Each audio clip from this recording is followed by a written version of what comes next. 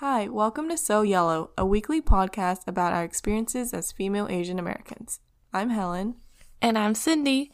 For today's episode, we'll be discussing intersectionality. Largely what this podcast stemmed from was our identities being not only female, but also Asian Americans. We wanted to talk about some social constructs pertaining to our intersectional frameworks that have kept our society quite rigid for decades now, including double standards, the model minority myth, and more.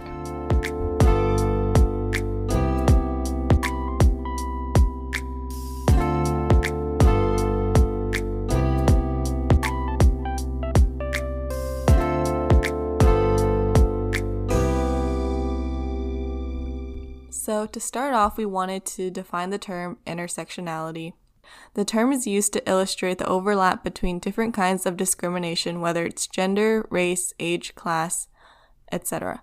The term intersectionality was first coined by Kimberly Crenshaw about 30 years ago. She's a full-time law professor at UCLA and Columbia University. In 1989, she published a paper about 3 legal cases that dealt with race and sex discrimination. And in the paper, she argues that the law forgets that Black women are also Black and females, and therefore they are subject to both forms of discrimination. So when it comes to Asian American feminism, I think it's important that we give credit to the Black feminist movement for some of their ideas that have helped us understand how our identities can influence how we are perceived and treated by society. So yeah, I think sometimes we feel guilty for saying we're oppressed or bringing up issues that we see because we may not have it as bad as other women of color do. We wanted to talk about the model minority myth. And so basically it's the idea that Asians are perceived to be achieving higher degrees of success than the average population. And so we serve kind of as an outgroup in compared to other minority groups. So we just wanted to talk about how pervasive this is and how its impacts go beyond just impacting Asians. Mm-hmm.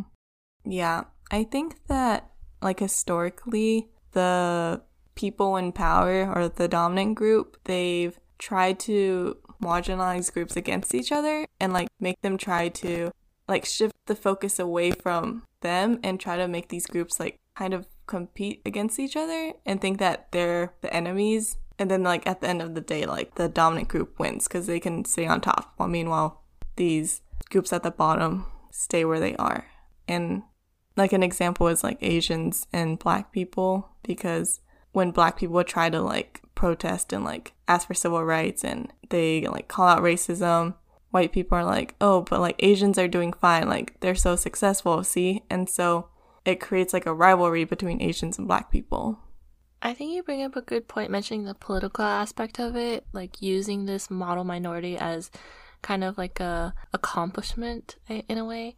So basically the negative implications of this model minority myth is that it places a stereotype on Asians, and so therefore you erase the differences amongst individuals, not even individuals themselves, but even Asians of different ethnic backgrounds, because you can't just clump them all together. You can't even clump one ethnicity together because people are so different. So once you do this, it hides the pressures and paradoxes that are inherent within the Asian American community.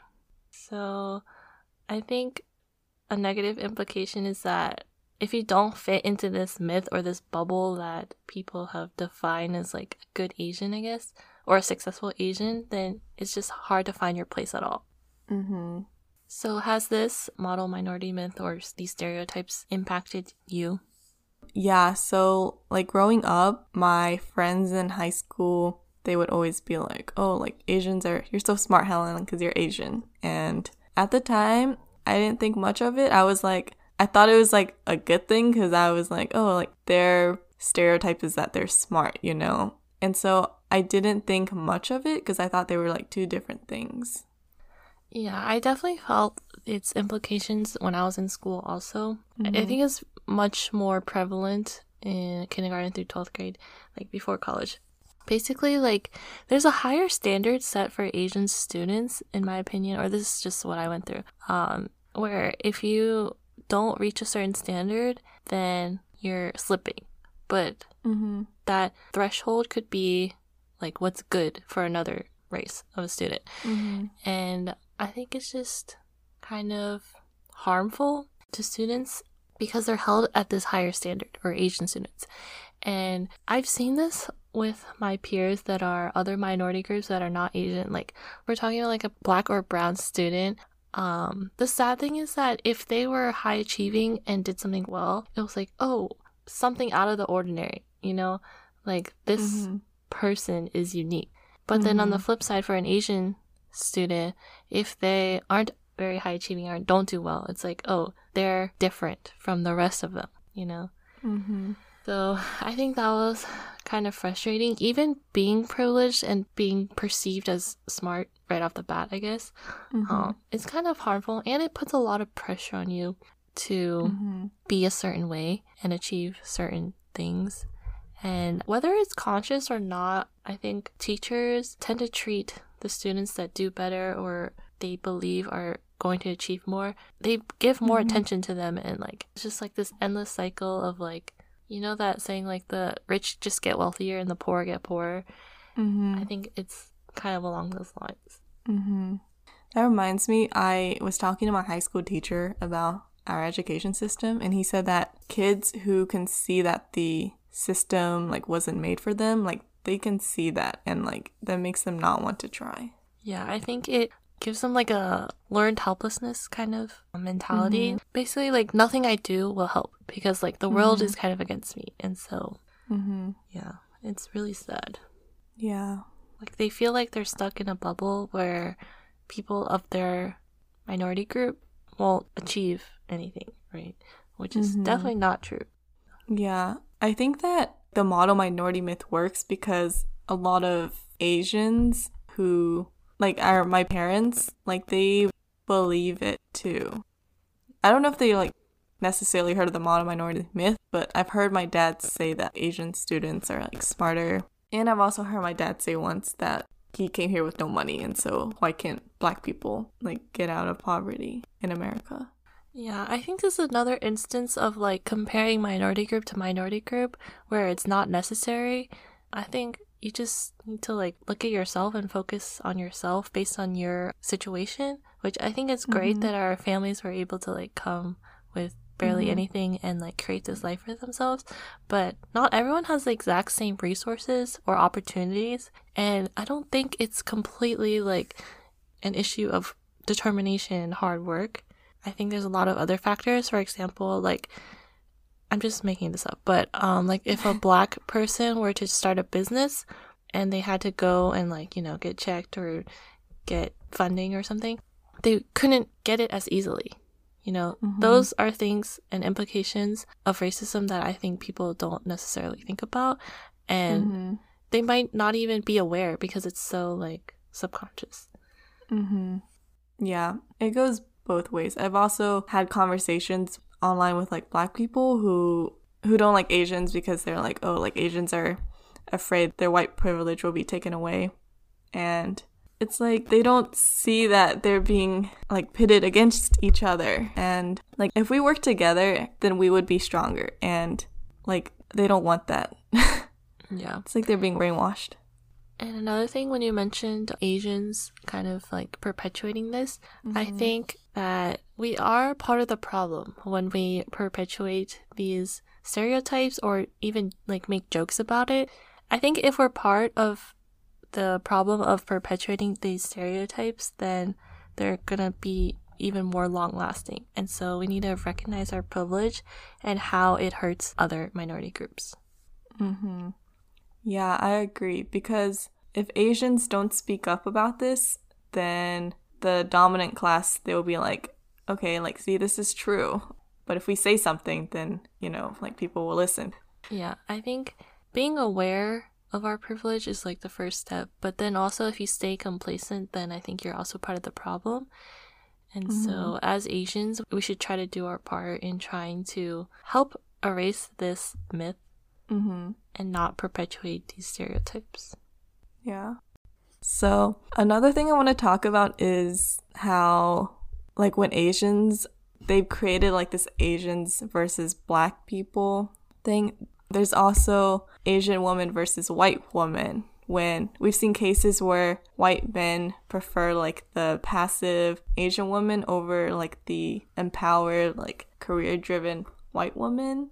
And also there's a stereotype that Asian women, they're like overly sexualized in America, but then at the same time they're also like very like passive and docile and like innocent.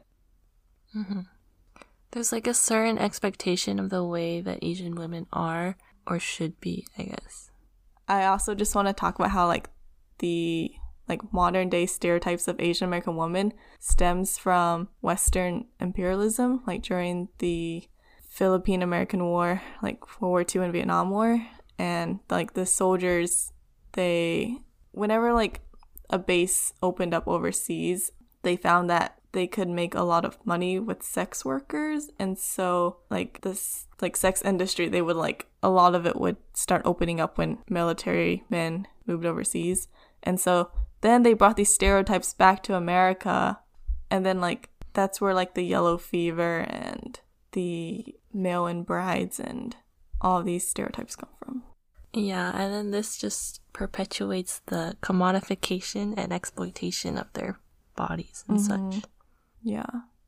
I also read online that there was like a study, and they went on like 30-something porn sites, and then like of all the ones in the torture rape category, over half of them had an Asian woman in it. And there's also been studies that show that the higher number of videos and like people that watch these videos like leads to a higher number of like domestic violence against these groups.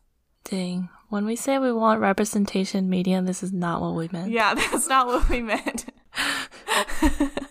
So, speaking of representation media, I guess we can segue into our next topic. Yeah. So, when you think of an Asian actor or actress in a movie or Hollywood in general, what do you think of? I think about like either the nerd or like the Chinese like dragon ladies or I don't even know what a dragon lady is, but I know what you're talking about somehow.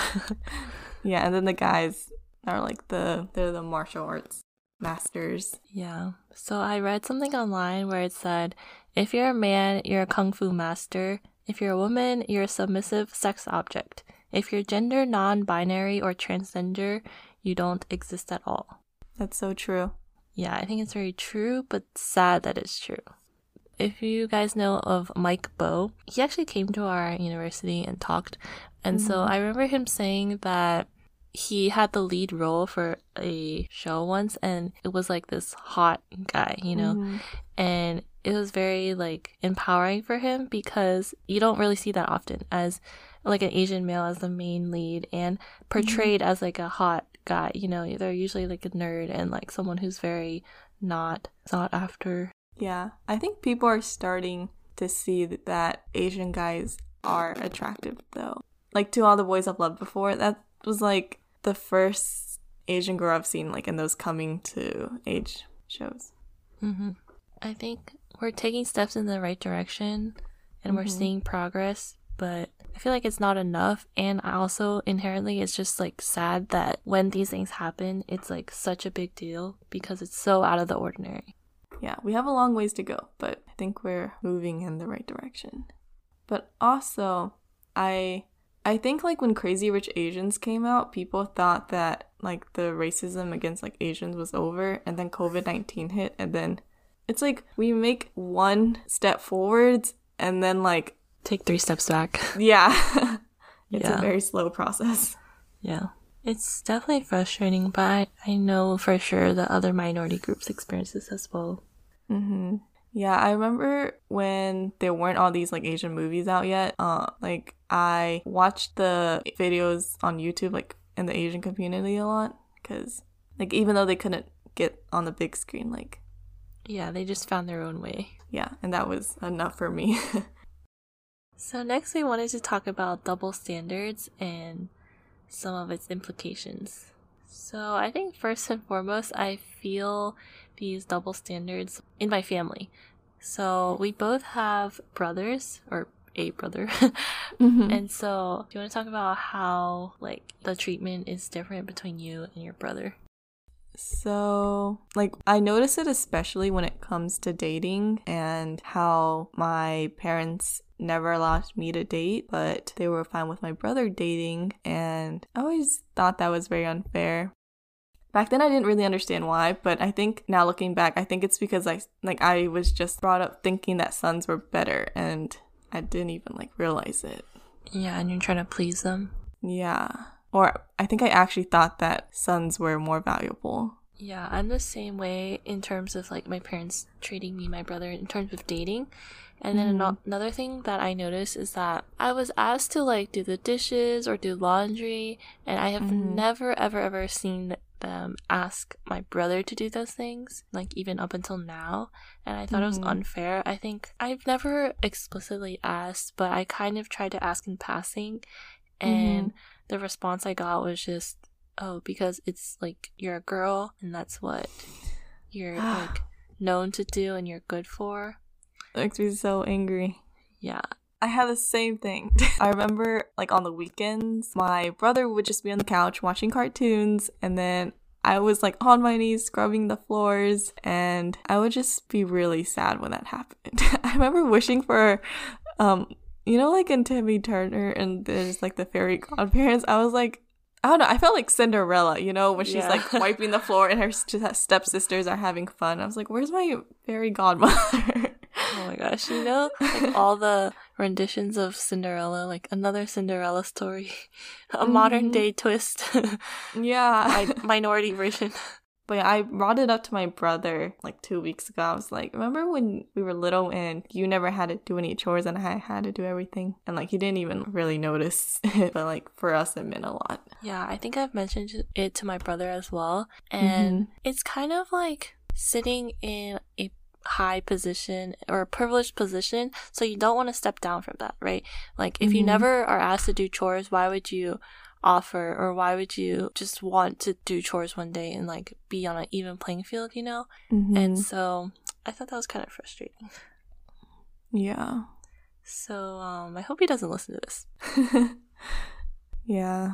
I think one time my brother had like a stain on his shirt or something wrong with his clothes, and then my dad was just like, you should go ask your mom, like she'll know what to do. And yeah, all these like household chores, they're just like, the woman should know how to do it.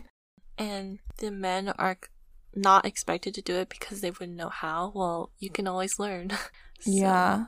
I wonder if it's because like do they think guys are just clueless and can't do it, and that girls are just better at doing these things? Honestly, I think it could be a small part in that way, but another part could be like it's an easy escape for not having to do something. I remember I was talking to my high school friends about chores, and she said that her and her brother both do the same chores, and I was just like so shook. I was like, wow, your brother also does chores? Like your mom makes both of you guys do the same chores? Wow, how progressive. Wow, like equality? Wow. Yeah. Who would have thought? What is this? Yeah. I think that in terms of parenting, there's a huge double standard between moms and dads. It's kind of sad. I think it's like, it's so easy to seem like a good dad, but then so easy to seem like a bad mom. I don't want to like talk about all mothers and fathers because I know they're not all like this, but I think there's a general trend where if like a dad does a bare minimum, then it's like, wow, they're such a good dad. But then if a mom slips up on one tiny thing, it's like, well, you're such a bad mom. How could you let that happen? Or a lot of responsibility is on the mom, or there's higher expectations of the mom. And I think that's really unfair because, it should be equal. Yeah. I think there's some sort of excuse that if the dad is more absent from the child's life, then the mother should like make up for that. Yeah. In terms of general actions or personality of people, I see this double standard a lot. For example, if like a guy is seen crying, they can be deemed as kind of weak, but a girl is just emotional and it's like okay for them to cry. And so I think there's this stems into like toxic masculinity, which we will get into later in another episode, but like guys aren't allowed to cry and things like that. And if a guy is angry, then it's okay because guys are more aggressive, but then a girl might be perceived as like straight up crazy. Or if something scary happens and a guy is scared, then they're deemed as a coward, but a girl is just like timid, and it's okay because girls can be that way, which I think is very toxic. Yeah, I grew up hearing a lot from my Chinese relatives that boys should not cry. And yeah, I just heard that all the time growing up. Yeah. I think it's so toxic that men basically like can't show their emotion or shouldn't, or they're like a lesser man because of it. Yeah, I think that it's very ingrained in like Asian culture that men should, I guess Western culture too, like men should not show their emotions, like they gotta be the head of the household and like be strong for everyone, you know? And that's just so much like stress and like responsibility on your shoulders. And so another thing with double standards is how, like when I was growing up, my grandmother told me that it was very important that I marry a wealthy son, and he has to be like the only son, so he gets all the inheritance, you know? And I was like in middle school, and I just thought it was so weird, but you know, she was like super serious about it. And then like a year ago, my mom was telling me how she was gonna like set me up with this rich man from China, and like my brother doesn't get any of this. They just like expected me to marry like a rich man because I guess they thought that, you know, women can't make their own money. Yeah, I think our families are ingrained with such traditional views and values that it's hard for them to like break away from that because that's all they know. But I think for us, we are aware that you don't have to like play by the book like exactly, and you'll achieve the same thing, you know. It's just kind of like frustrating being limited in this like tiny bubble and being expected of certain things.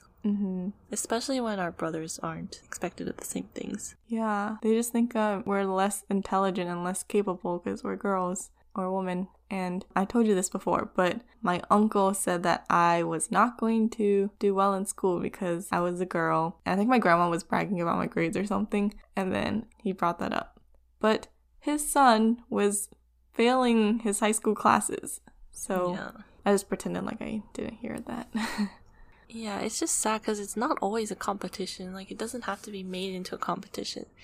And I think another thing to mention is that there's this double-edged sword for women when they become mothers, that if you are pursuing your career and like, you know, trying to provide for your family, you're kind of neglecting your family because you're putting more time into your career than raising your kids. But then if you're not educated or like you're just like a stay-at-home mom, then it's like, why aren't you like providing more for your kids? And so like basically you can never win. People will always have their opinions, and it's usually like a negative view. And then meanwhile, if like a man wants to be a stay-at-home dad and he's taking care of the kid, people think that's so cute. And yeah, or like heroic kind of. Yeah. Big sigh. Yeah. So Cindy, what do you think defines a good feminist? I think this is someone that is able to recognize the differences between male and females and recognize their privilege, whether they're male or female, and realize that this fight is not about gender supremacy and not having females or women be better than men. We just want equality because it's something we don't have, and I think it's a very common misconception that women are in this fight, or people in general, that they want women to be higher up than men, better than men. We just want to beat men somehow. And that is definitely not the case. So yeah, I think also people are afraid to be defined as a feminist because they don't really know what it entails, which, to be honest, I really didn't either. And so I was afraid to talk about issues like this or call myself a feminist because, you know, I don't read up on these things all the time, or I don't attend protests. So I was like, oh, well, I'd rather not be a feminist at all than be a bad feminist. But I think like there's no like threshold you have to meet to be a feminist. And so there's this one video I watched where they interviewed a bunch of men on the street and asked them if they support women's rights, and every single one of them said yes. But then when they followed up with the question, would you consider yourself a feminist? A large majority of them said no. And when they asked why, they said, well, I don't want to like be perceived a certain way. And so basically it like hurts their masculinity if they support women's rights, which I think can only like help you in my opinion. Yeah. And there's a large misconception that men can't be feminists, which a large part of this fight is we need men on our side to help us. Because that's like they're 50% of the population, you know? Yeah. We can't like have equality if men don't agree with us or aren't on our side. Yeah, like the more like privileged side also needs to see that and speak up about it. Yeah, I think gender stereotypes is a large and very toxic thing because, like we mentioned with toxic masculinity, you can't lump all men together. And so you also can't lump all women together. And so there's like a large intersectionality amongst just females. And so something that a Black female goes through and experiences is not going to be completely the same as like a Latin American female or an Asian female and so forth. We need to recognize like the difficulties that women experience and the reason why they're fighting for equality in the first place. And so some examples are they don't have the same educational and professional opportunities that men have. Like, for example, have you heard of the glass ceiling analogy? No, can you explain? Okay, so basically, there's kind of this invisible barrier for women in kind of reaching top leadership positions. And I think it's just very interesting and very sad, but how prevalent this is and how we should be aware of this. And there's another analogy called the glass elevator phenomenon or something like that. Basically, it's like, you know that glass elevator in Willy Wonka and the Chocolate Factory where it just like shoots up in the sky? Oh, I didn't watch that movie. Oh. Well, if you've watched that, basically I think of it like that, where men can easily rise up to a leadership position when they're like in an industry that's predominantly female, for example, like nursing or something like that. I just think that there's a problem if this problem is so widespread that we have a term for it. Yeah. And there's another thing called the bamboo ceiling. It's very similar to the glass ceiling. Basically, there's like a certain limitation or like obstacle for Asian workers achieving higher levels of success or leadership positions in general.